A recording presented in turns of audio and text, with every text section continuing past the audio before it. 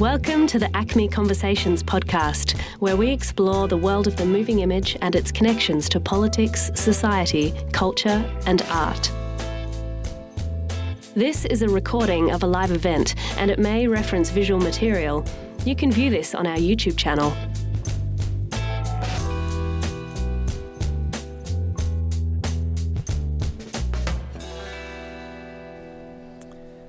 Welcome everyone and good evening, and thank you for coming along to the case study for Thin Black Line. My name is Fiona Trigg and I'm a curator here at ACME.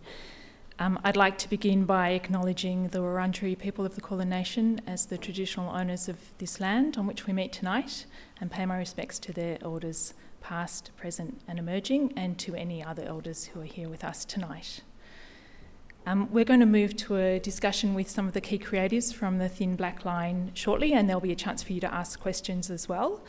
But before we begin, we'll have a short introduction from Marshall Heald, who's the Director of Television and Online Content at SBS, and then also we'll be joined by Joe Dillon, Head of Development and Production at Screen Queensland. SBS and Screen Queensland commissioned the series Untold Australia, these 3 incredible VR works. And I'd just like to let you know that the 3 works are playing for the next few months down in ACME's Screen World's free exhibition. We have a VR lounge down there where we rotate interesting new VR content. So if you haven't had a chance to see it through the conference and you're resident in Melbourne, you can come back anytime over the next few months and view the works. So please welcome Marshall. Thank you.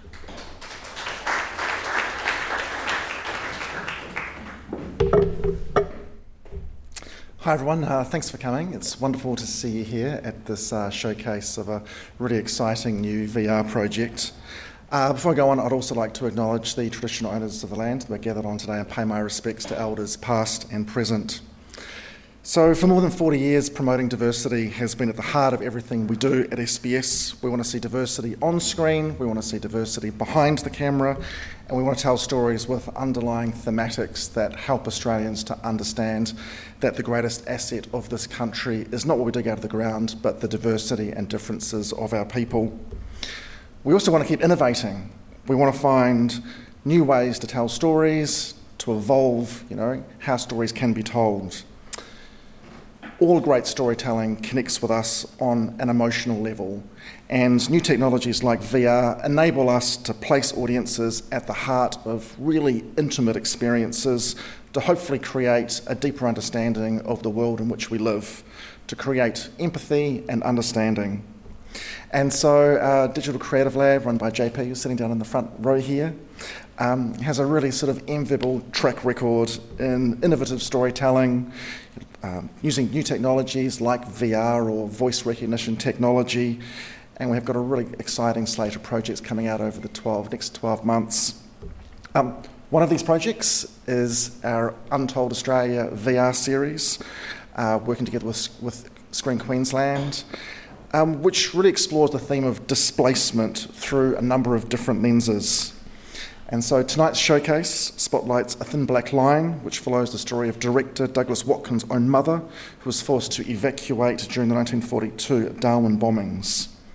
Also included in the series is Every King Tide, which takes audiences on a journey to meet the people of a tiny island in the Torres Strait, which is slowly being swallowed by the sea. And the final documentary, which we launched a few months ago, is called Inside Manus, which gives Australians a really rare insight into life on Manus Island through the personal experiences of 3 detainees. So look, I encourage you to check them all out through the SBS VR app. So before I hand over, I do want to sincerely thank Screen Queensland, who co-funded this initiative with us. As well as funding it, we kind of walked hand in hand on this sort of new adventure in a new risky kind of area. And so I'm now going to hand over to Joe Dillon, who's the Head of Development and Production at Screen Queensland, to also say a few words. Thank you all for coming.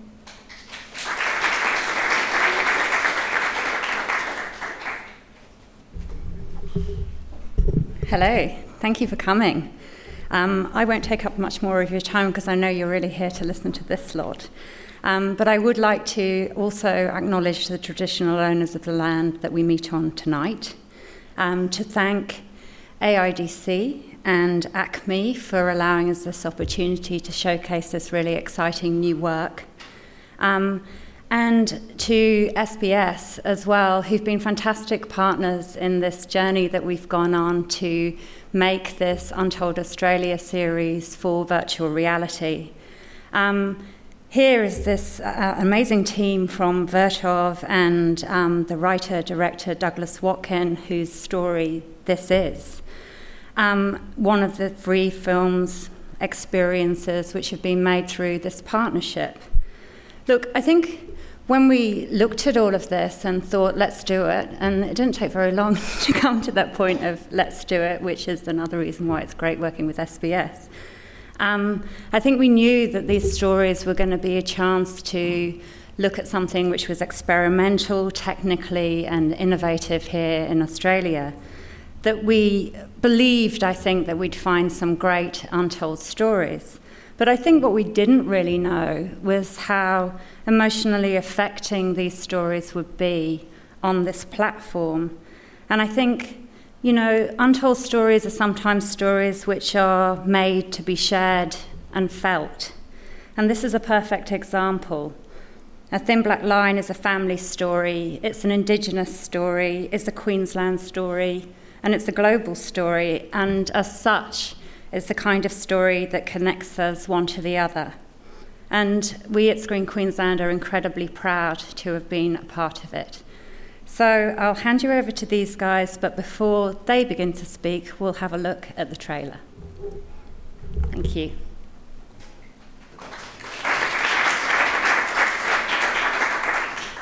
I know that my hand is grabbing charcoal and doing a stroke. And that's at its core, that's what drawing is reduced to. In the VR, all of those strokes, they all become animated. There's an element of movement and time. In terms of the translation of what I'm doing, I'm thinking that the end result is like a whole world of my drawings given a different kind of life to them.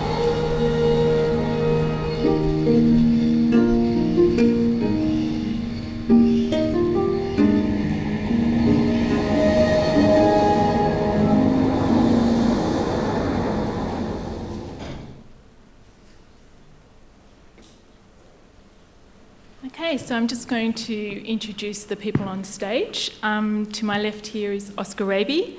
Oscar's an award-winning multimedia artist and the creative director of Vertov, the company that produced this VR work. His virtual reality documentary Ascent from 2013 about the Chilean dictatorship has been exhibited worldwide, including at Sundance New Frontier, IDFA, DocLab and the Sheffield Documentary Festival, where it received the Audience Choice Award for cross-platform. Sorry, do I have to say all that again? Oscar's great. He makes VR. He's won lots of awards. Next to him, we have Douglas Watkin, the director of this work. Douglas is from Cairns and has a long list of credits as a producer and a director in both drama and documentary. Most recently, the documentary feature film Ella, about Ella Havelka, the first Indigenous dancer to be invited into the Australian Ballet, a really fantastic film. If you have the opportunity to watch that, seek that out. Next to Douglas, we have Vernon Arkey, whose drawings were used in this work. Vernon is from North Queensland and identifies as a rainforest Barma person. Most well known as a portrait artist, and for his drawings, Vernon's also made text-based works and video installations. He represented Australia at the 2009 Venice Biennale. His work was shown in the 2015 Istanbul Biennale, and of course many other exhibitions around Australia and across the world. And currently has work showing in the Adelaide Biennale, where I believe he's just been, says the show is good. Yeah. And on the far left, we have Colonica Quigley. Colonica is a 3D artist and games developer who has developed award-winning games both in small teams and as an individual. She currently works as the lead 3D artist at Vertov. the studio, obviously, that produced this. Colonica has a fantastic website where you can see many examples of her beautiful artwork and the other projects and games that she's worked on in the past. So if you'd just like to enjoy welcoming the people.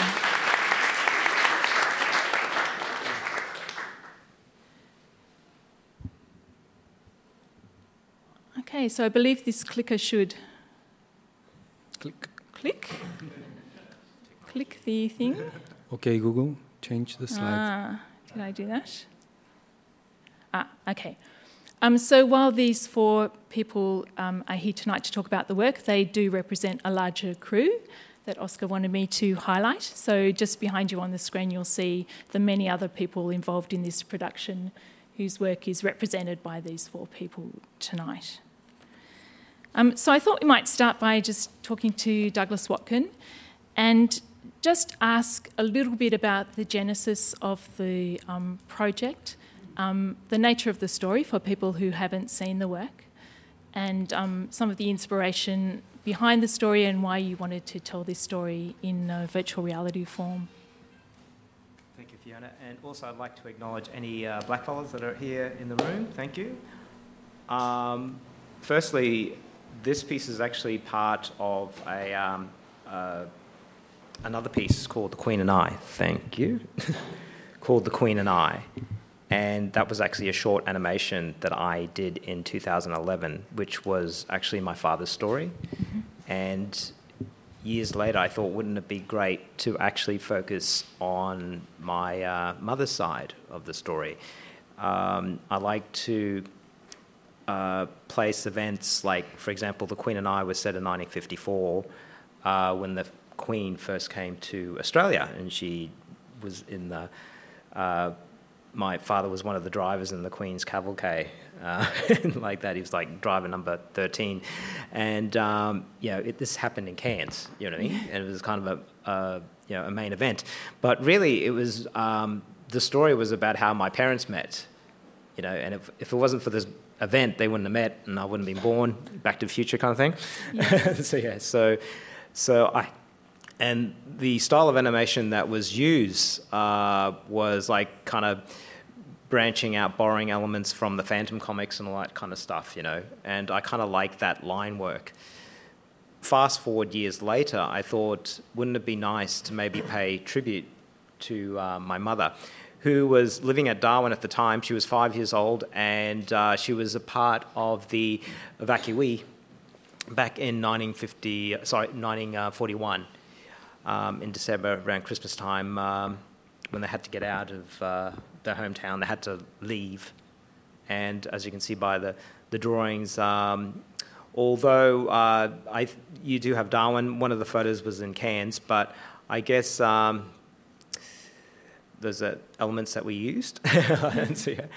I guess I had to tell that story because for us, like blackfellas, like we need to keep them stories alive, Sure. you know, to achieve that.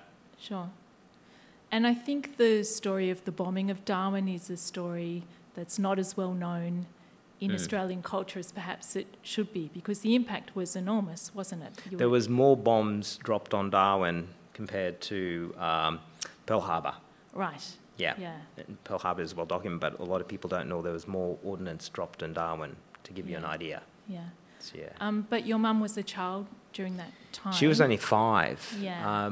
My mother is one of 14, before TV, literally, and there was actually 5 of them in Darwin. So my grandmother had to, get 6 kids on a ship, right. And at the time it was only women and children. The men had to stay.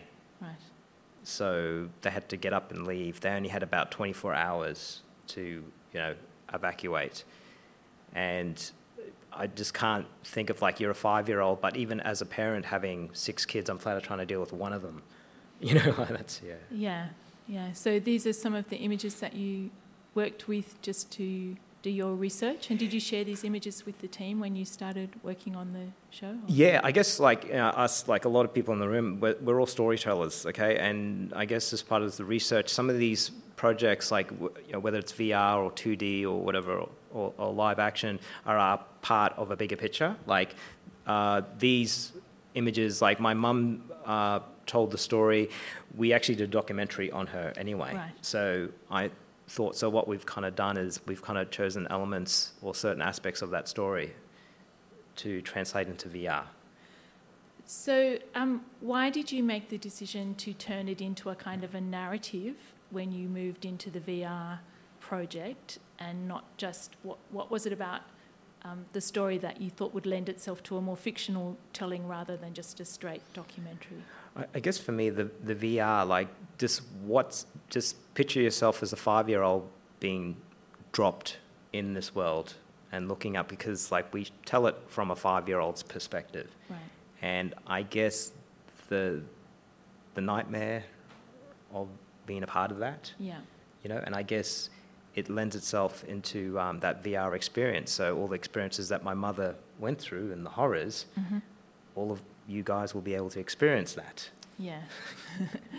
I think we have some pictures. This is from The Queen and I. Yeah, that's actually from The Queen and I. So that was like, the genesis of, of this part of this storyline that I created. How long is that film? Again, it runs about the same time as the VR. So about 12 minutes, but this is just an animation. It's just it's 2D animation, and just getting inspiration from that. But I would say that it's not really a prequel sequel, because like they both stand on their own. Of course, that's the thing, yeah. And I like to say they're more like DNA strands of the storyline. I wouldn't necessarily say like this is things. So this work is based on obviously historical fact, but you chose again to kind of turn it into a beautiful story about the meeting of your parents in this historical event. I just thought it would be fun, like where were you, on this particular day and all that stuff. And it was fairly significant, even as like putting in Indigenous context, like blackfellas, like my father, like sad to say, like he was fair, and a lot of the places that he was allowed to, even with his cousins, and Vernon can probably touch on this as well, is like they weren't allowed to go into pubs or bars or anything like that. My dad was, Yep. And I guess at the time, being a blackfella in 1954, and you're driving the car for the Queen, and it actually happened by accident, because majority of the soldiers obviously were from overseas, and they were dropping like flies because of the weather in Cairns was so hot. So at the time, my father was a part of, he was a mechanic by trade, but he also, they did national service. So all those guys back then, it was compulsory to do national service. So he had his uniform. So they said, well, what about you? What do you do? And he goes, I'm just a mechanic. You got a uniform? Yep, sure. So put you in there. There's a picture of him. Yeah, so that was like my grandmother. And that's where he kind of, grew up in a place called Malaytown. Right. So, there's a picture of him driving the car. Yeah. It's really great. So given that this film turned out so beautifully, and I do urge you to try and track it down, is it available online? No, it's like a gallery piece, I think. Okay. Yeah. So if you have the opportunity to see it, it's really wonderful work. But having made this work out of your family story in such a beautiful kind of animation, why, when it came to tell your mother's story, did you choose to go for VR rather than a linear film? And maybe you could just talk about that process of making that decision and pulling this team together to start the work. Challenge. Yeah. Okay. Headaches. No. And obviously being attracted to the tech and the possibilities of the next wave or the future of storytelling, how we can tell stories. And regardless of what medium, whether I'm doing short or long or features or EPing, I just love, as long as you can tell a story. I guess it doesn't rely, it shouldn't have to matter what medium you use. So you just thought this story was a good opportunity to launch yourself into VR and see what happened? Well, it lends itself. It has a very visual, narrative involved, so. Okay. So just talking to Vernon, how did that relationship, I know you two have known each other for many years and you're old friends, so you have an existing kind of language of communication and you know each other's work, but how did you approach Vernon about creating some of the visuals for this work? How did that come about? Or maybe Vernon, you could tell us, how did Douglas approach you? The visuals for the... How did he invite you to become involved in the Thin Black Line? Oh, well, we had been... Douglas had mentioned to me some years ago about the idea that he wanted to do a project that incorporated my drawing. Mm-hmm. And there's been a couple of ideas that we've been kicking around over the years. How can we collaborate? Because we've known each other for a long time. Right. And and so Douglas, actually, I think Douglas rang me up and just said, I got the project finally. This is the project. We have to do it. And he kind of just, he didn't barrage me into it, but I think he just said, it's your drawing and VR, and this company is the best. No, I basically rang her up and I said, Vernon, it's time. Yeah, that's right. Yeah, that's what I did. That's I didn't describe what it was. I said, it's time. Yeah, he said, that was the first thing he said. He said, it's time. In that voice. It's time. And but I was also, I'm at the point in my career where I'm kind of up for anything. I'll give anything a go. And I just said, okay, all right, let's. And then we had a meeting in Brisbane. That was the first time we all met. Yeah. And after the first meeting, it was really only to see if we could get on. And because I was pretty sure I wanted to do it. Mm. Yeah.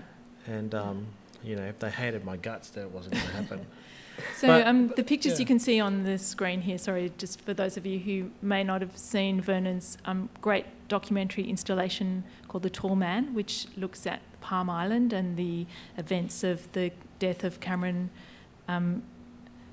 Domagee, sorry, yeah. And the resulting kind of chaos on the island following the trial and the incident itself. So I just wanted to put these images up just to give you a sense that Vernon has a kind of keen sense of documentary in his own creative practice. It's a really biting and fantastically kind of interesting installation. But also you're probably more familiar with some of his portraiture, which I was wondering, Vernon, do you also see portraiture as a kind of documentary or more like a kind of storytelling? Where do you think it sits? I do see it as a kind of documentary, actually. I mostly do portraits, almost exclusively do portraits of my family. Actually, I've only done one portrait of someone not my family, and that was William Barrack, and it's in the collection here at NGV. Right. It's the only portrait I've done of somebody not my family. And so, yeah, I do very much. There isn't a narrative to the drawings because they are people who are whole and realised to me. There's not even really a story to tell. It's when I'm doing the portraits, I already know the story. Right. And what I'm doing is just recording them for my own sake, but also to give my family an idea of what these people mean to me.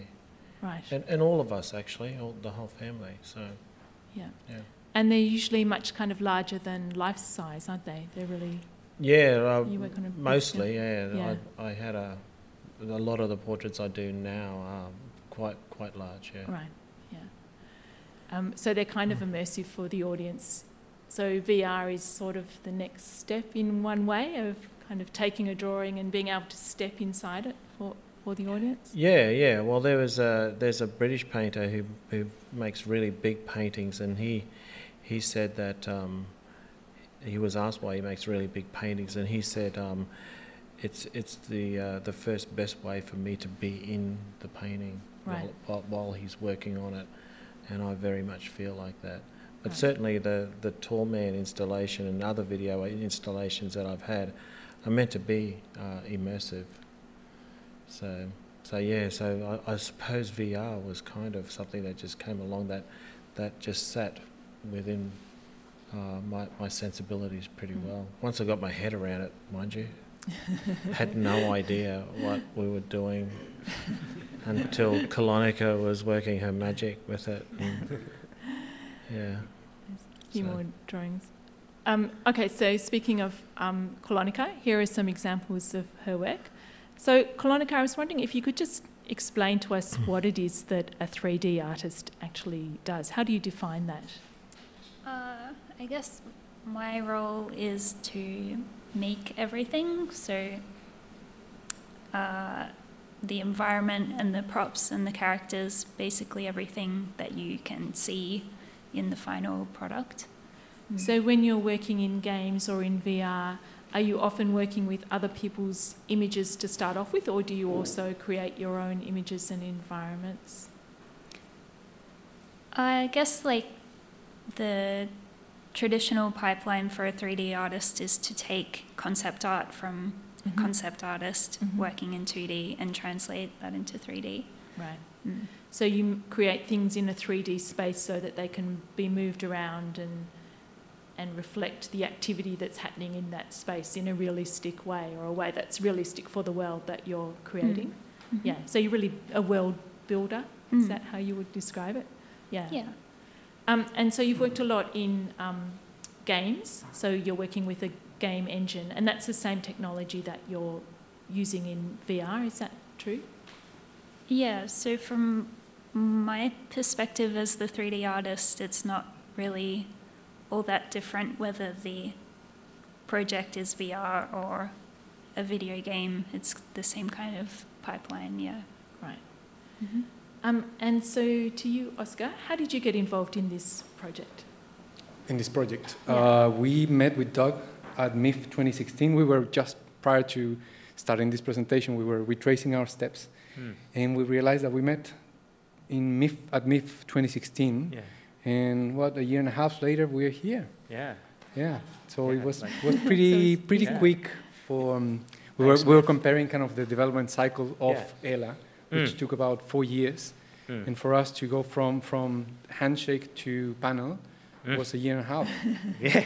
So Yeah. it's been pretty good. It's pretty good to for us. It's quite natural to work in a game engine, which by its own nature is an interactive platform. Right. In which actions happen. Right. They're not pre-recorded and then performed by the machine, Right. but they are established and then they are performed by the user. Right.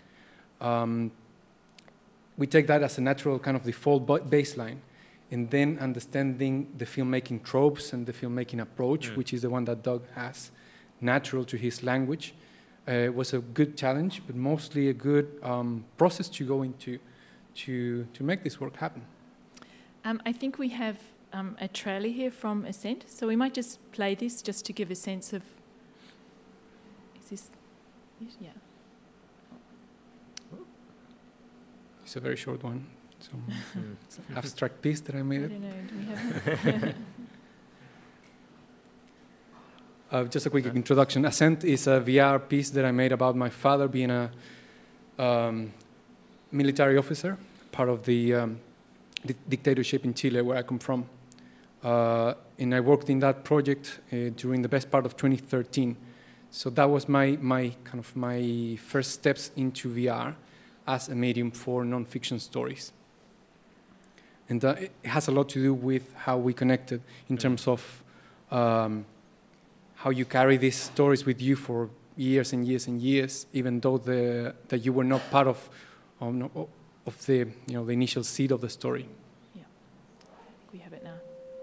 Here we go. Yep, there you go. Hi, Dad. I'm glad you could see this. I thought the instructions might have been a bit confusing, but here you are, so I guess it worked. I wanted to send you something real, and oddly enough, look what I came up with. Look around.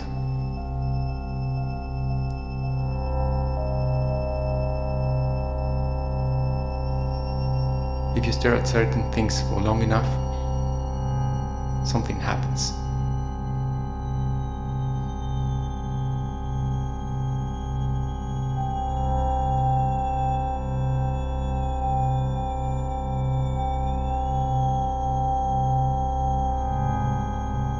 We're looking back to 1973. Right on this spot, you have just been notified of a court-martial taking place up the hill. But today, I want you to take the time you didn't take back then and stay with me for a little longer.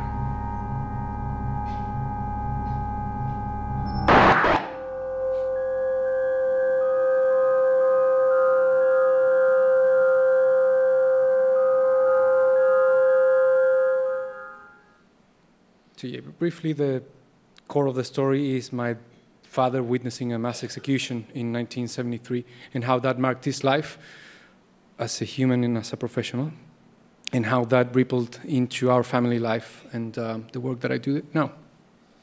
So as we can see from that trailer, and I'm sure you're aware, VR is very much a single-person user experience where you're able to control what you see by the movement of your eyes within the VR world, and also through controls if it's interactive. So it's a very different kind of storytelling from a linear kind of tale. So I would just really love to hear, Douglas, how you set about thinking about the potential of VR with telling this story, and how you kind of engaged in the writing process. Was that something you did on your own, or did you work closely with Oscar to kind of create and shape the story, knowing that you would be able to offer people that level of interactivity? Yeah, well, we had like just a baseline kind of script, kind of story. Well, obviously, I had a pitch that, I pitched to both Oscar and Katie, just to follow. And then I guess Oscar was there whether it could interpret into VR, So yeah, and we kind of bounced around, ideas, and like the through line, the story was always there. It was always about, getting at a Darwin, and Oscar and team, we were just looking for ways on how that would translate into VR, and I guess we worked really well. We're still here, we're still talking to each other now. But you want to add in the... Well, when you experience the work, you are actually in the role of Douglas's mother as a young child. It's kind of her point of view. Was that always the way you had imagined telling that story? Yeah, definitely. It was always from my mother's, point of view. So as a film director, it's very hard to kind of capture a point of view. You don't normally get to do that. So what kind of challenges did that throw for you? One of the challenges, I guess, because like for people here, I guess the directors, producers working in that kind of, 2D linear format, in VR, as a director, you have to surrender the camera. Yes. If that makes sense, if you, like that. So, because all of a sudden you don't have that control, because now it's up to the viewer. And so how did you work with Vernon to pull together the suite of drawings that you used as the kind of raw material? What did you ask him to give you? He had access to my, photos as reference points of my family. And the thing is, like, our families kind of grew up together anyway, so there's not much physical difference. No, it's really not, actually. Yeah. Yeah, because we have similar backgrounds. So, a lot of the photos that Douglas was showing me, there was already a familiarity there. So, and it was easy to kind of move forward in the process and kind of have Oscar just say, well, this is the next scene, these are the elements we need to capture, and it was so new. I had no idea, of course, but it was all really, really exciting for me. What did you find exciting about it? Just the whole thing. I was really excited at seeing what Colonica would do with the strokes and the marks and the shapes I was making, and I just thought it was amazing, because I didn't know when Douglas would tell me, we're going to use your drawings and they're going to be animated and I could imagine quite a bit, but it turned out better, and there was always more things that the team were adding in terms of atmosphere and reach and this is before all the sound went in and everything. Yeah. So yeah, and even now, I just just grateful that these guys kind of pointed at me and said, "Do this." Thank you for doing it. You know? Vernon Archie, hello. Yeah. So yeah. What about you, Oscar? Did you have to give kind of hints to Douglas and Vernon about the kind of elements you thought would work well in a VR world, or? Yeah, we had two very clear pathways with both of them, and clear in hindsight. It's not like we defined them and we followed through all the way to the end. We were discovering them together. Right. And the two clear pathways were, one, understand how we move from this linear script onto one that allows and propitiates and supports interactive instances, interactive moments in which you're connecting with the character through an action, not just what happens inside the frame, but what you're actually doing, which is something that we deeply believe in the work that we do. Mm-hmm. You get a different sort of ownership of the story, different access to the characters' inside world when you do something that they're doing directly. So that was the conversation regarding the narrative development. And in terms of the aesthetic treatment and the aesthetic development itself, it was going back to the foundational elements, which is to say basically the big question of how do we move drawing from a 2D medium to a 3D medium? What happens with the fragment? How do we keep the sense of carbon on canvas in a medium that is basically light switching on and off? Yeah, because it's not, you haven't gone down the path of traditional animation. Like you didn't take Vernon's drawings and turn them into animations so much, did you? That's not how you would describe what happened, or? Well, I don't know. What do you think? Yeah, Kalonika can speak to that. Well, I guess for me, I was thinking about it more as turning it into sculpture.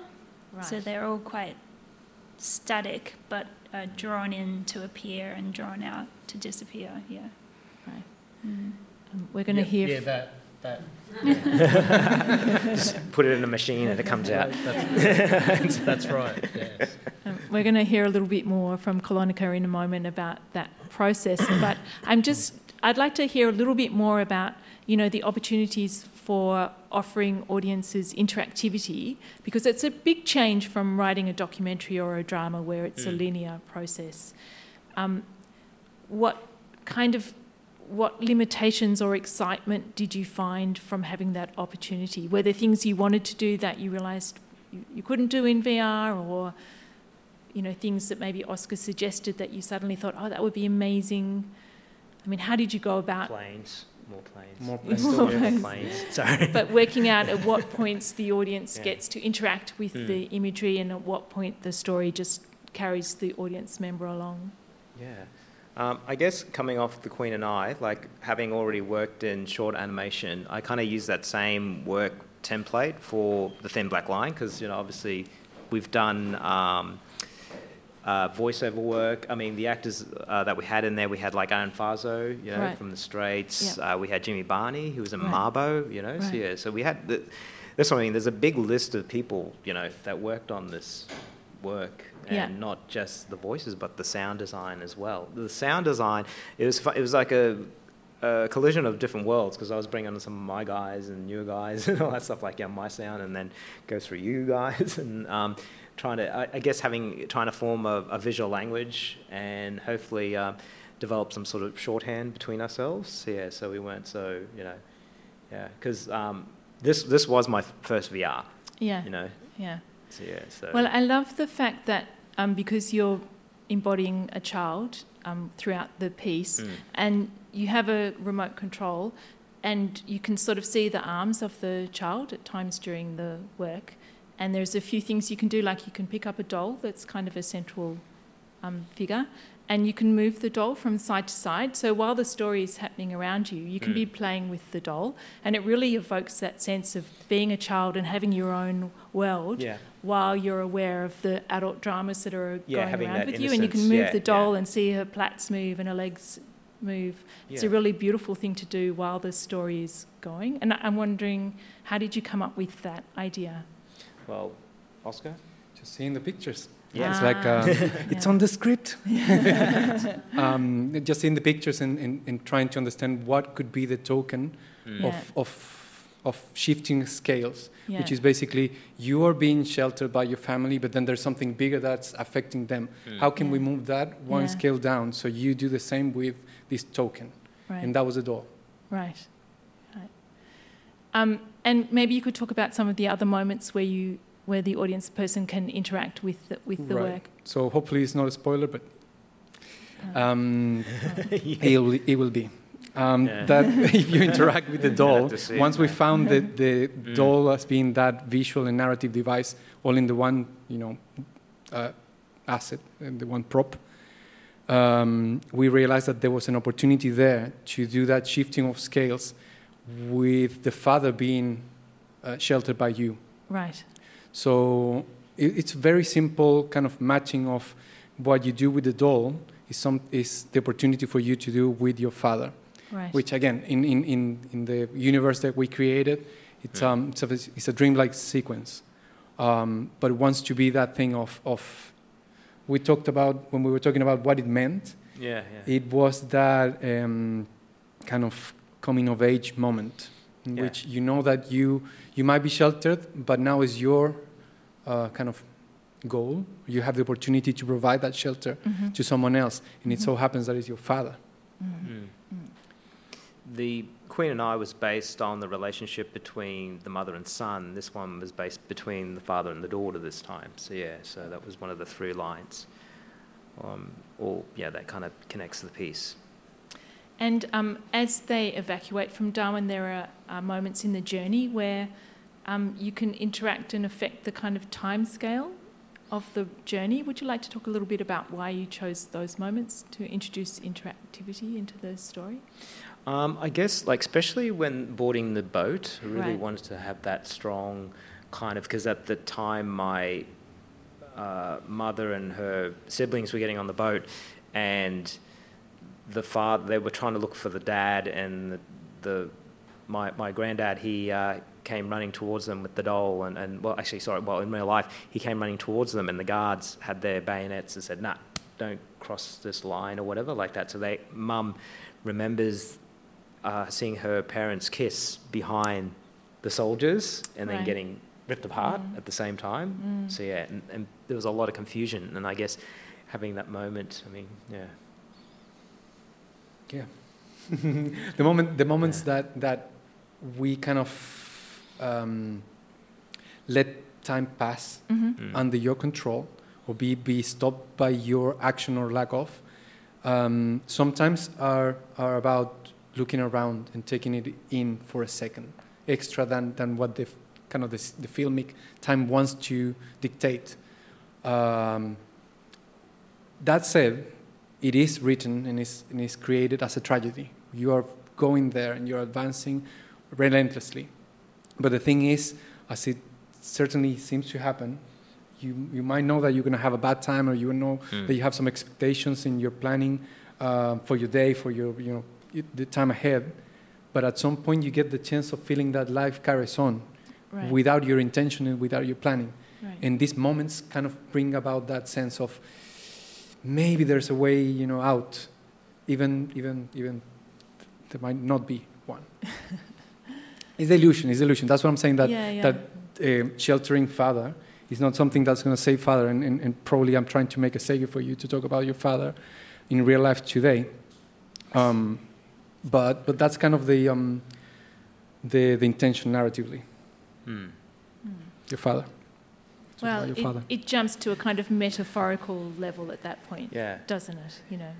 There are certain parallels that are happening, I guess, with all art. And Vernon will tell you, I guess, when you make art or films or anything like that, you put yourself in there, but also what is happening currently in your life.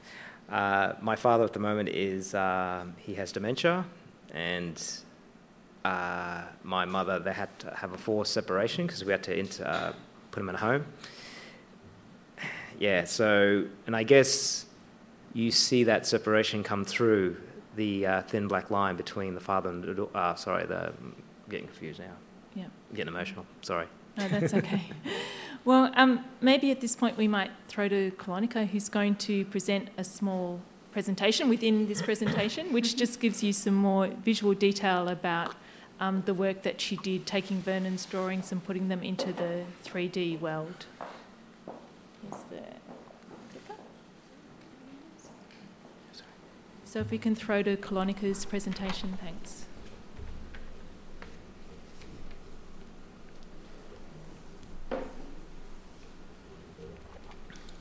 So I'm just going to take you through some of our journey defining the visual style of the project and how we translated Vernon's work into this VR experience.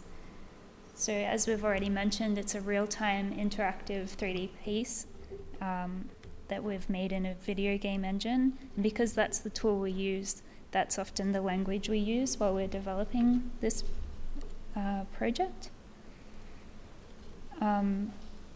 Working in game engines, working in a game engine has a lot of, forces a lot of assumptions of what kind of project you're trying to make, whether it's fun, light entertainment that might have certain mechanics or realistic graphics. And if that's left unaddressed, then the game engine itself is the aesthetic. And we at Vertov really don't want our work to look like traditional video game. And a large part of how we approach this is to simply draw our inspiration from outside the digital medium altogether. So here's a few examples of video games that do this. And by using the language of a physical medium to communicate to their audience, the work has a distinctive, attractive identity. Although sometimes it seems impossible to bring these physical elements into a digital 3D space, it forces us to really focus in on what we are trying to represent. If we can only represent the bare minimum, what is it about charcoal that makes it appear like charcoal? We can't escape the digital nature of our medium, but we can create an illusion. We can aim to evoke the memory of the physical world. Vertov explored this in our previous project, The Turning Forest, where we worked with illustrator James Gilliard. So his work is very 60s, 70s graphical style with bold, flat colors. And it was an interesting challenge to translate his very 2D work into VR, the best digital representation of 3D space. So an important part of our process was to pull out the repeating shapes, patterns, and colors and consider how we could reconstruct the space with just those elements. With Vernon's charcoal work, we were exploring an entirely new art style, so we had a whole new set of problems to solve. Charcoal is a medium that relies on the friction of the charcoal connecting with the canvas. By its nature, the medium is kinetic, reactive, and gestural. Part of the artwork is the evidence of the time and energy it took to create. A key feature of Vernon's style is how he creates the impression of volume and detail using the density of line work. It appears as though the lines have pulled together to form the face, and as though it is irrelevant, the rest of the figure fragments away, exposing the lines used to construct. These ghostly dark forms are even more revealing in the way the density of the strokes has been used to create volume. This artwork was the starting point for me as I began to consider how this would work spatially in VR, translated from 2D to 3D. It's clearly constructed from individual strokes that intersect and build up to create form, so it made sense to start by exploring in that direction. So in our first little experiment, I just literally reconstructed this piece with lines suspended in space, and this started to give us an idea of the effects of volume, depth, and perspective. But this was losing the initial elegance of Vernon's piece, because the lines sort of stuck out aggressively at you and invaded your space. It also looks obviously digital, and our aim was to reduce those elements, and though it sounds impossible, try to remove them altogether.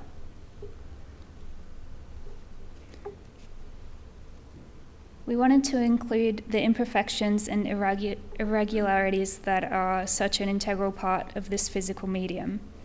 These TV show opening titles are messy and explosive to mimic the debris of war and highlight how dynamic the medium can be. The differences in weight, texture, friction, pressure, and pace, and the resulting dust, density, and fragmentation, all these subtle elements beyond the static final piece. An integral part of our pre-production was an in-person workshop with Vernon to identify the qualities of the medium and discuss the process and intent of his work. Even the simple strokes pictured here gave us so many answers of how he would approach our experience as an art piece.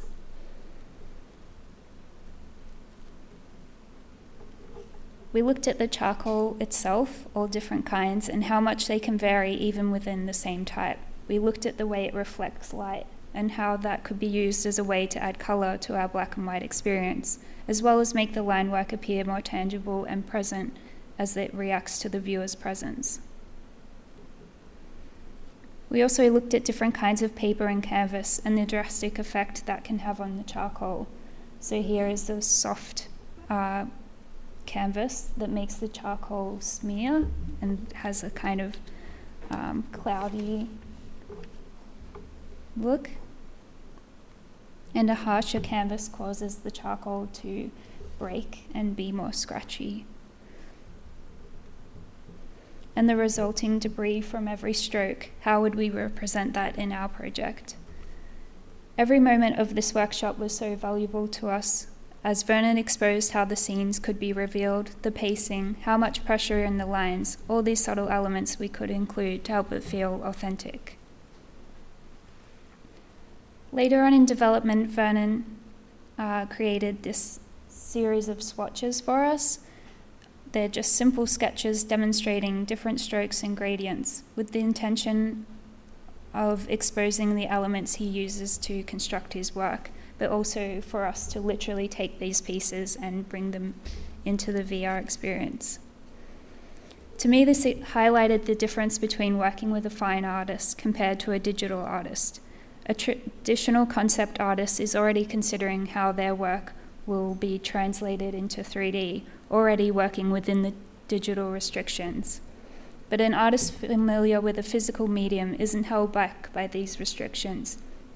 They use a different language, and therefore bring new elements and textures, new qualities that can craft new identities, tell new stories, and evoke feelings that are not commonly explored in digital experiences.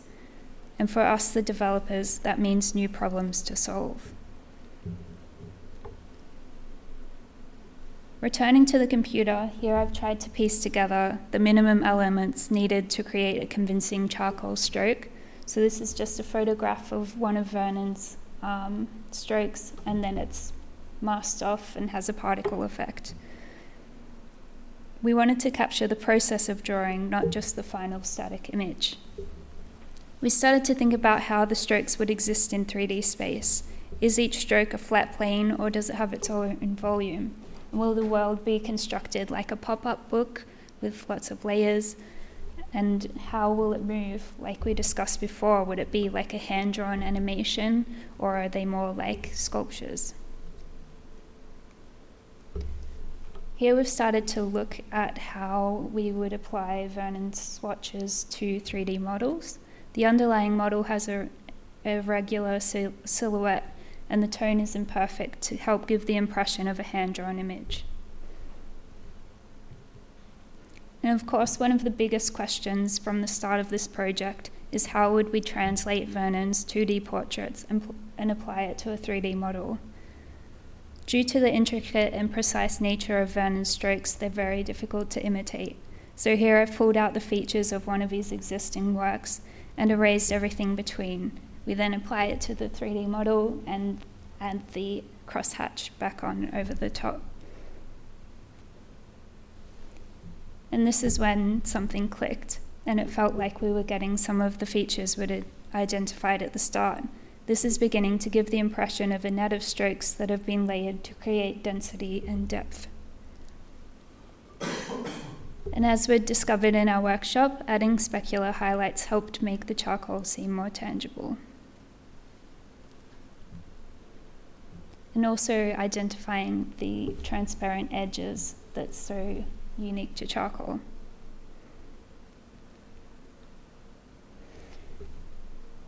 In this example, we were trying to make it appear as though the 3D world was being drawn by hand and with an impression of gesture. We saw this as a way to move from scene to scene, with the environment drawing in and out as though part of one composition. We wanted to keep it as minimal as possible while still grounding the objects and giving the impression of depth, volume, and atmosphere.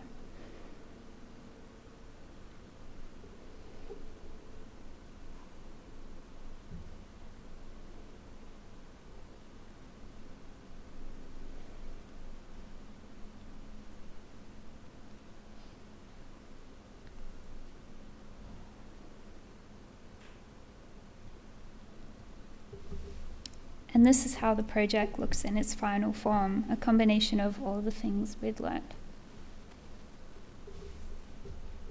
Thank you.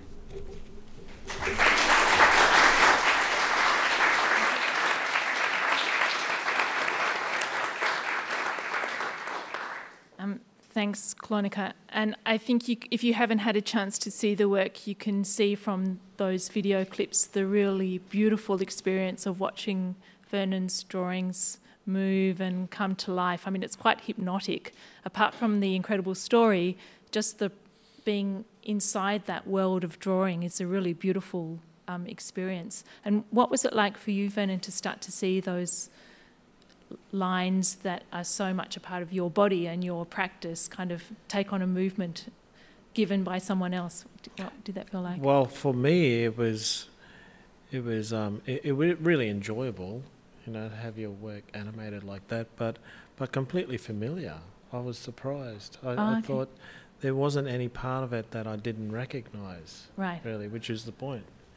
And some of the like the transitional scenes where things just start appearing, when I first watched those back, I was just thinking, this is how I would do it. Right. That's good. At really fast speed, but which was the point, because we spoke about that. Oscar and I especially, talking about the order of the strokes and a whole within a drawing process.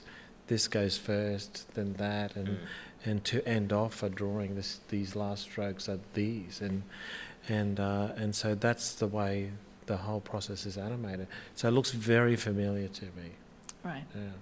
Yeah. It's very hypnotic and so beautiful to be inside that world. Also, it's like walking in an art gallery as well, because you get to see where it starts, because I guess with most final, like the output, we see the final product. Here, you actually see it getting made. Yeah, that's right. It's actually getting constructed as you watch it. Yeah, it's like sitting there watching someone else do my drawings. Clonica doing my drawings. We can all be replaced by machines. AI. Well, not quite yet, anyway. Not yet. So maybe you spoke before about having to relinquish the single camera eye that you're used to having as a director. Maybe, Oscar, you could help us work out a little bit about the process of sort of storyboarding for VR. I think we work with a great artist.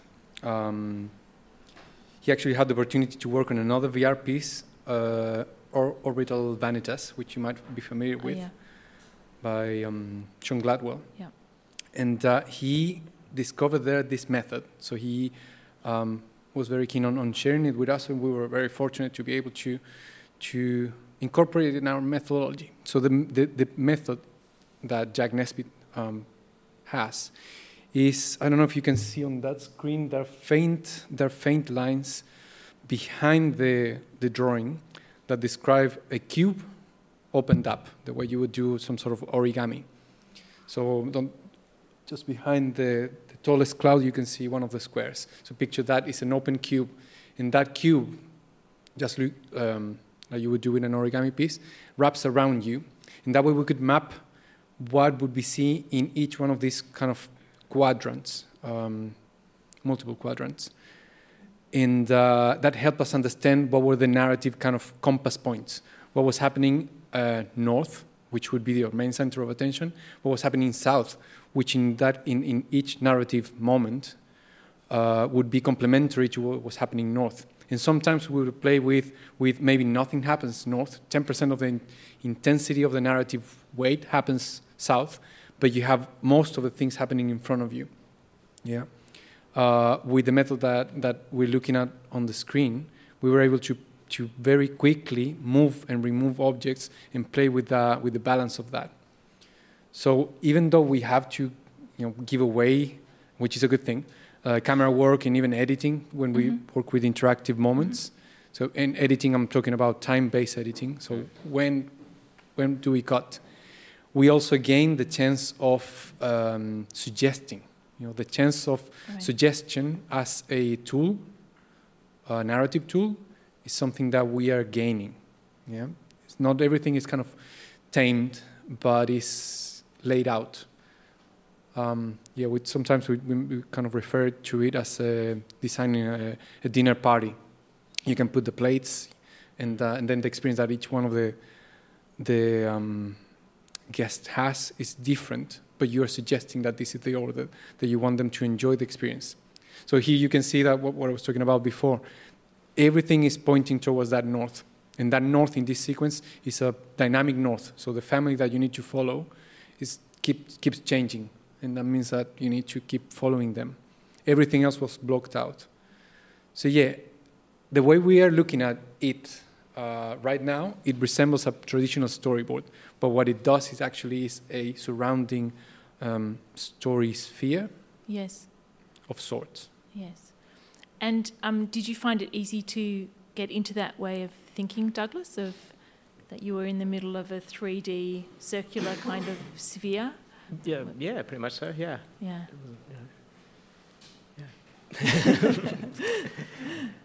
I mean, obviously it has challenges, but at the same time, once you get your head around it, no pun taken, but yeah. So. Yeah. Yeah, that's a good title for a new piece. Yeah, we should do it. Yeah.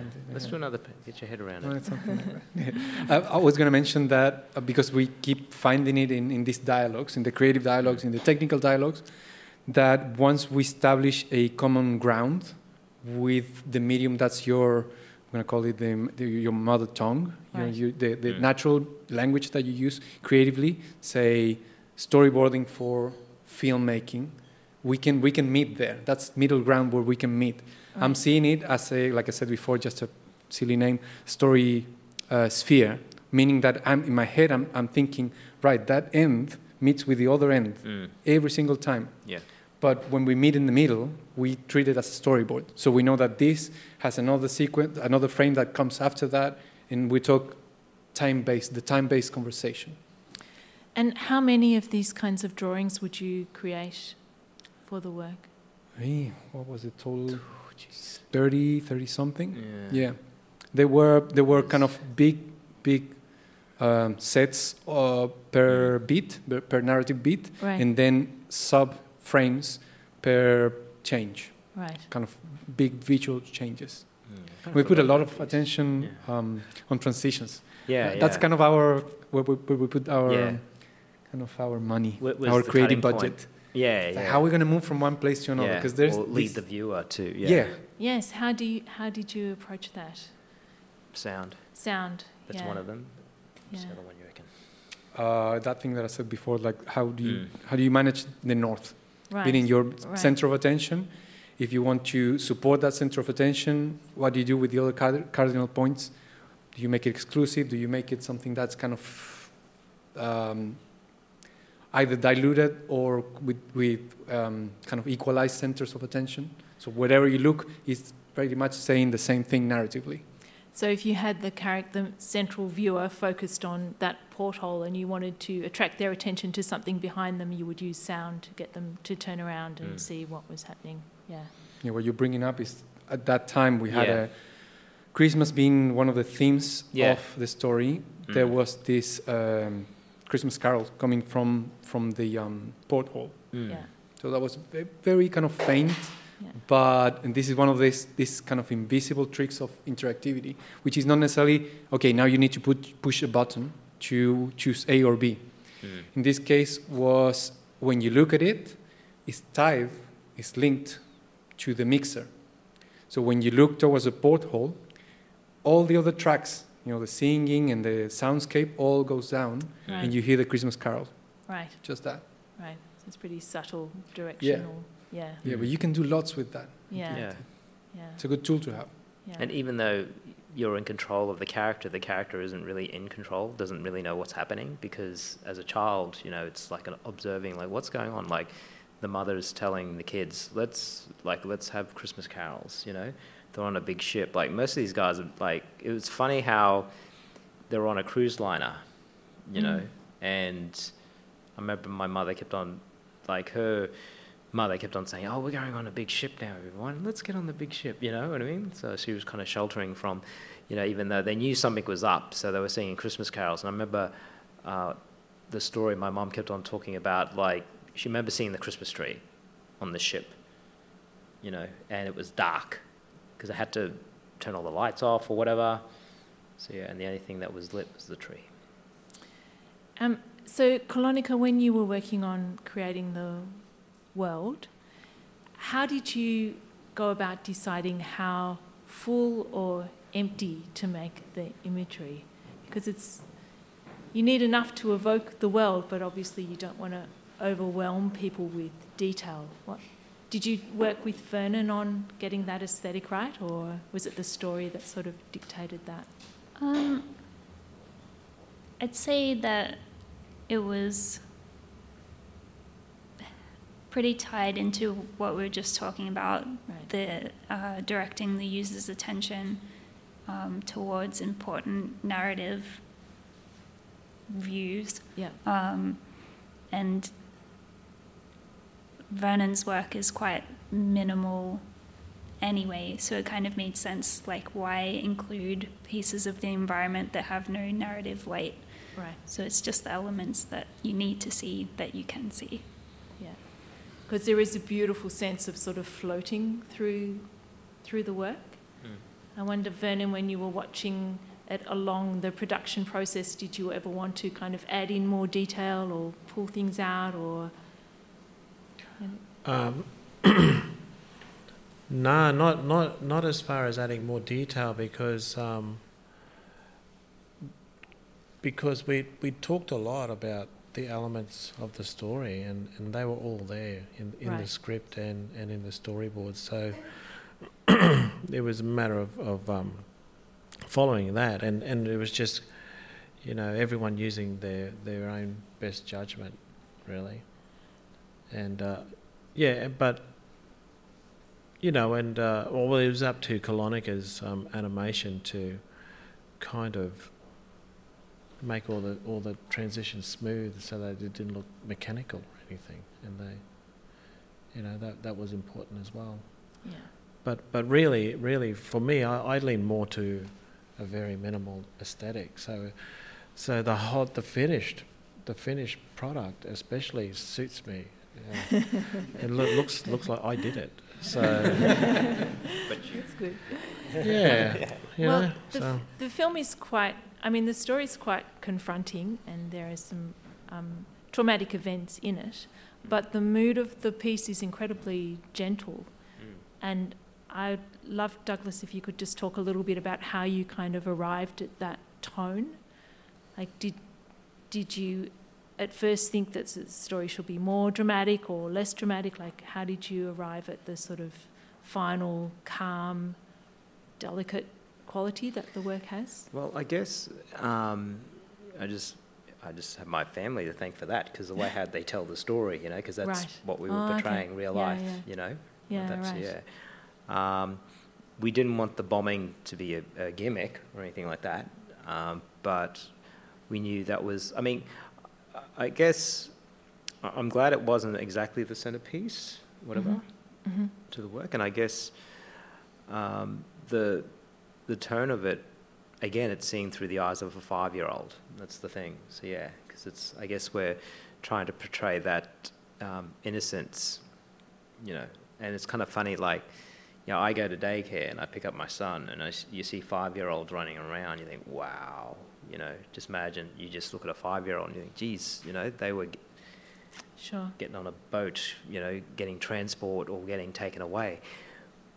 But war, I mean, a lot of people, they focus on not like war through the soldiers. I mean, what happens to the people that they leave behind, or the impact. Yeah, and I guess, Oscar and I, we shared the same, had similar DNA traits, having both fathers, or even grandfathers going through post-traumatic stress. Sure. And especially for a lot of blackfellas back then, they didn't know exactly what it was. My grandfather, I think, sadly, that's probably why, my family's become a bit fractured in some way because of that, because they just didn't know what it was or what they were dealing with at that time. So, yeah. So VR is sometimes called an empathy machine, which is a phrase I don't really... Fiona, I don't talk about this. I don't like. But I'm just, but in its favour, it can be very immersive and very atmospheric. What do you think, Oscar, that you can achieve with a story like this in VR that adds something that you couldn't achieve in a more traditional storytelling mode? What do you think about VR? What is it about VR that adds? Two things. One, very practical, which is undivided attention. Right. Until we get, the advertising, pop-ups and whatnot. Right. Before then, let's enjoy it. Yeah. It'll be awful when we get there. But anyway, for now, undivided attention, which is for content makers, awesome. And I guess for branded content as well. But that's not my world, so not my problem. But what I mean is, for the user, the actual, person that's going through the experience, being able to say the equal of when you open up a book in a public space, most likely you won't be bothered. People will understand the gesture, the social gesture of, you know what, I'm on my own and I'm having time with myself. With the headset, we get that. So being able to spend time with the story, and the story world that we are sharing with them, with undivided attention, beautiful. Everyone will have a different experience with the work, like even though it has, a duration of about 10 minutes, people could spend longer in there, and just take it in. Right. And just, immerse themselves. And others will flip through, try to get to the end because they believe there's an A and there's a B, but others will just, explore. And as I said before, everyone in the room who has experienced it will have a different perspective or a different take, or will take away a different, feeling or emotion from it. But that's the same with a linear film, isn't it? That's true. That people will bring their own experience to it. But you like the fact that people are in their headset? That they're kind of fully immersed in the work? I think the thing about VR, it's developing technology. It's really exciting, I guess. Yeah, but there is the thing about Vertov is that we work with interactive VR, right? And the current state of VR has two main flavors: the 360 film, not VR, and interactive VR, real-time game-based, game engine-based. Yeah. When we do things, even the minimal engagement of just changing the framing, that you do that, not the camera person, not the camera operator, not the director, not the editor, but you do it yourself, is the illusion of engagement, which is quite different than staring at a film.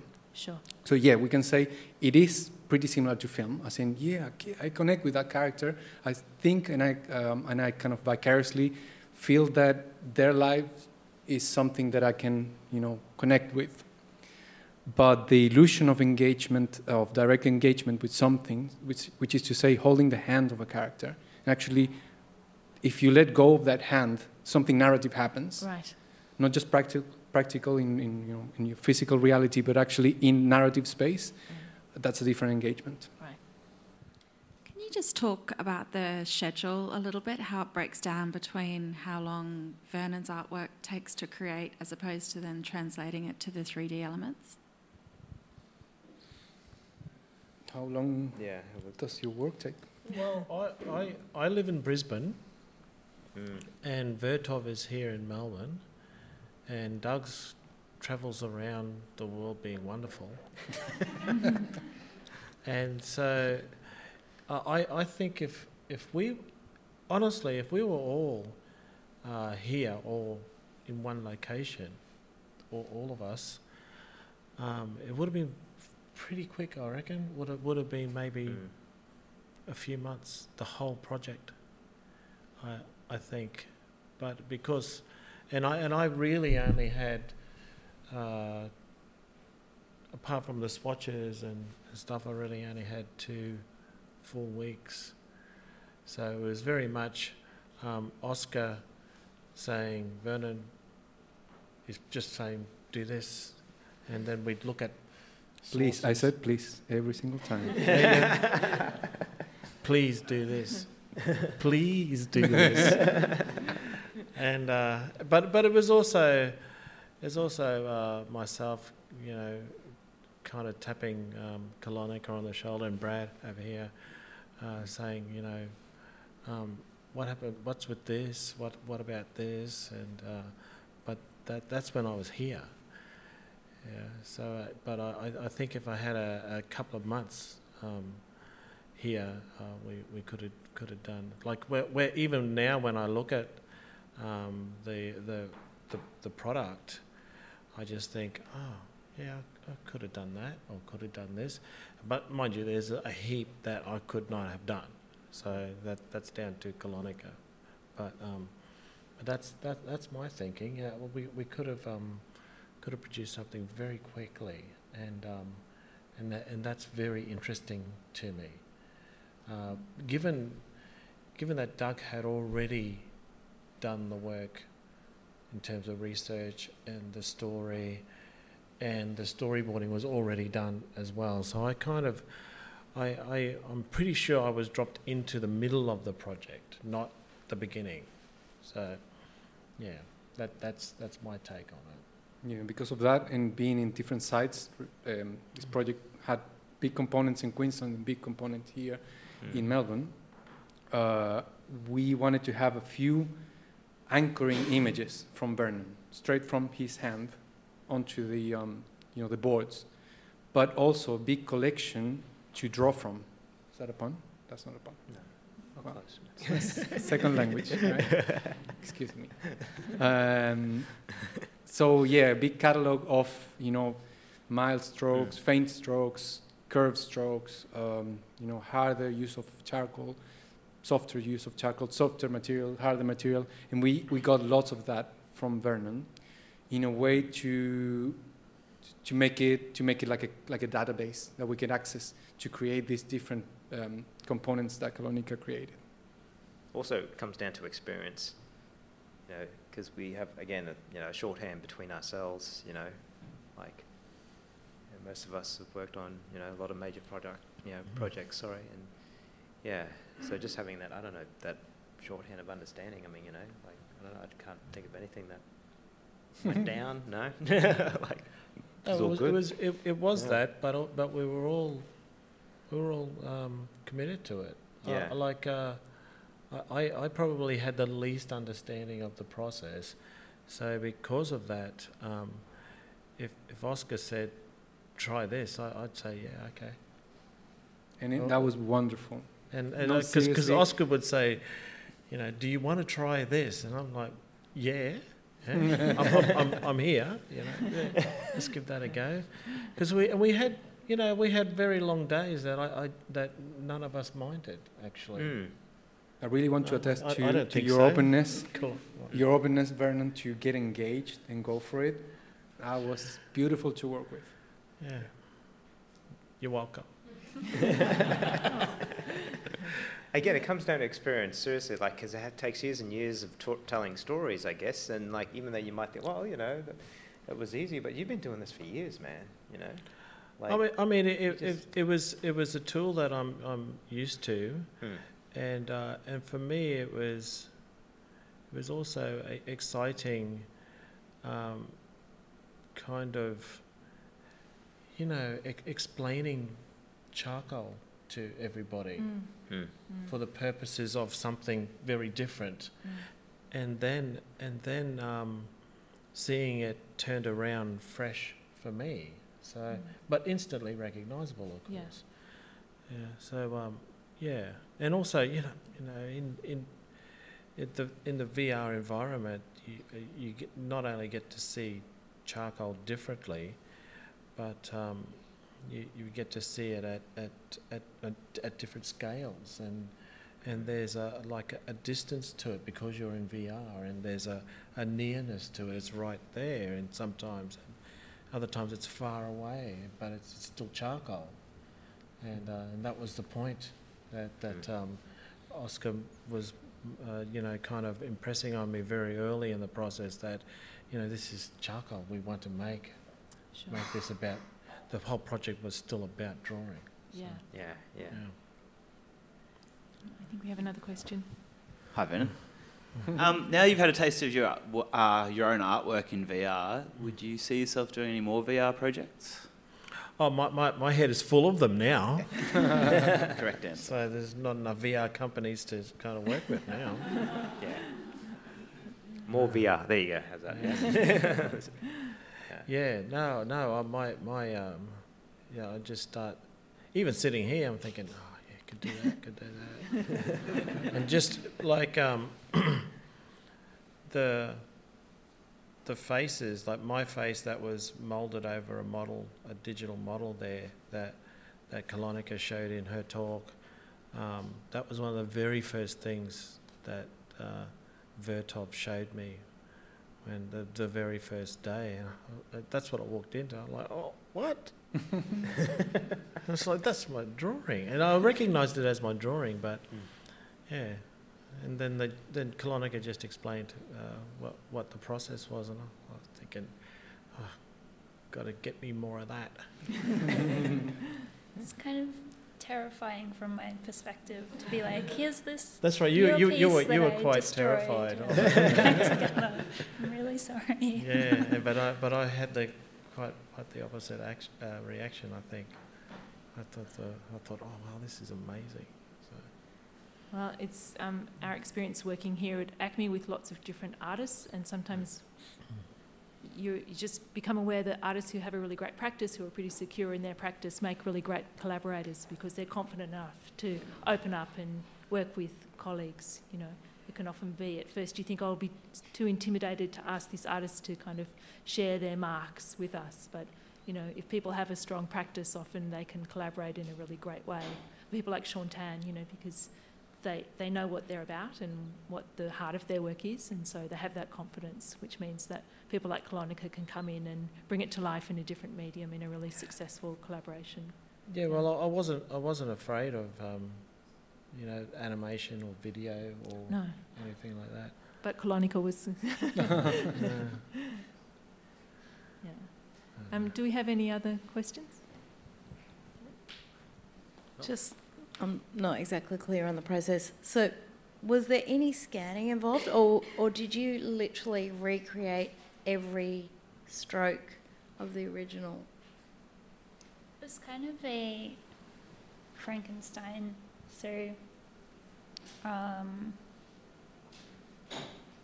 with the swatches Vernon made, we'd scan a stroke, but then make that stroke do other things. If that makes sense. Like that stroke is now this entire house, that sort of thing. Yeah, I realised that you could grab a stroke that was, say, this long and this wide and stretch it out. And you could not only stretch it out to be very thin, you could stretch it out to be very long. And you could also, in VR, you can go right in close on it and have that be something entirely different. And so that's all of that I find incredibly exciting. For the technically minded in the audience, we didn't stretch them, right? We tiled them. So, if you know what I mean. Yeah, but I mean that's the point I'm making is that's what you can do. And you can not only grab a stroke like that, but you can flip it on its side and approach it from the end. And that sort of thing, and ride along it. So all of that is really exciting for me, I think. So. Do we have any other questions? Hi. Do you have any feedback yet from people who've had the opportunity to go into the world that were close to the actual event or similar events, and what their reactions have been? No, although it's funny when my mum says, "What are you doing that story?" What's so special about that? Oh, God. Yeah, so yeah, no. Because it's fairly new. So, we haven't, All the other people who have, obviously experienced it thinks it's really cool, but yeah. Well, I'm sure that will come. Yeah. Once my mum will figure out how to use that thing. Although we have road tested it on, someone around her But you haven't given her a go at the goggles? No, she's trying to run my phone. She has no idea. my mum wouldn't. I don't know. I'd have to convince her that it's worthwhile, actually. Yeah. She'd probably just think, it's 10 minutes out of my life I'm never going to get back. That's, Your mum's the same. Same, yeah. Even my parents, my mum's watching something on TV and Dad would go, "Oh, Pappy, what are you watching this crap for?" And Mum says, "Your son made that crap." That's when you know you've made it. That's when you know it's all worthwhile. Yeah, it's like all those years. That's who you want to impress now. Yeah. That's how you know you're never going to get rich from it. You never know. I think on that slightly ambiguous note, on a good we note, might Dan. finish up tonight. So please join me in thanking the artists from tonight. Thank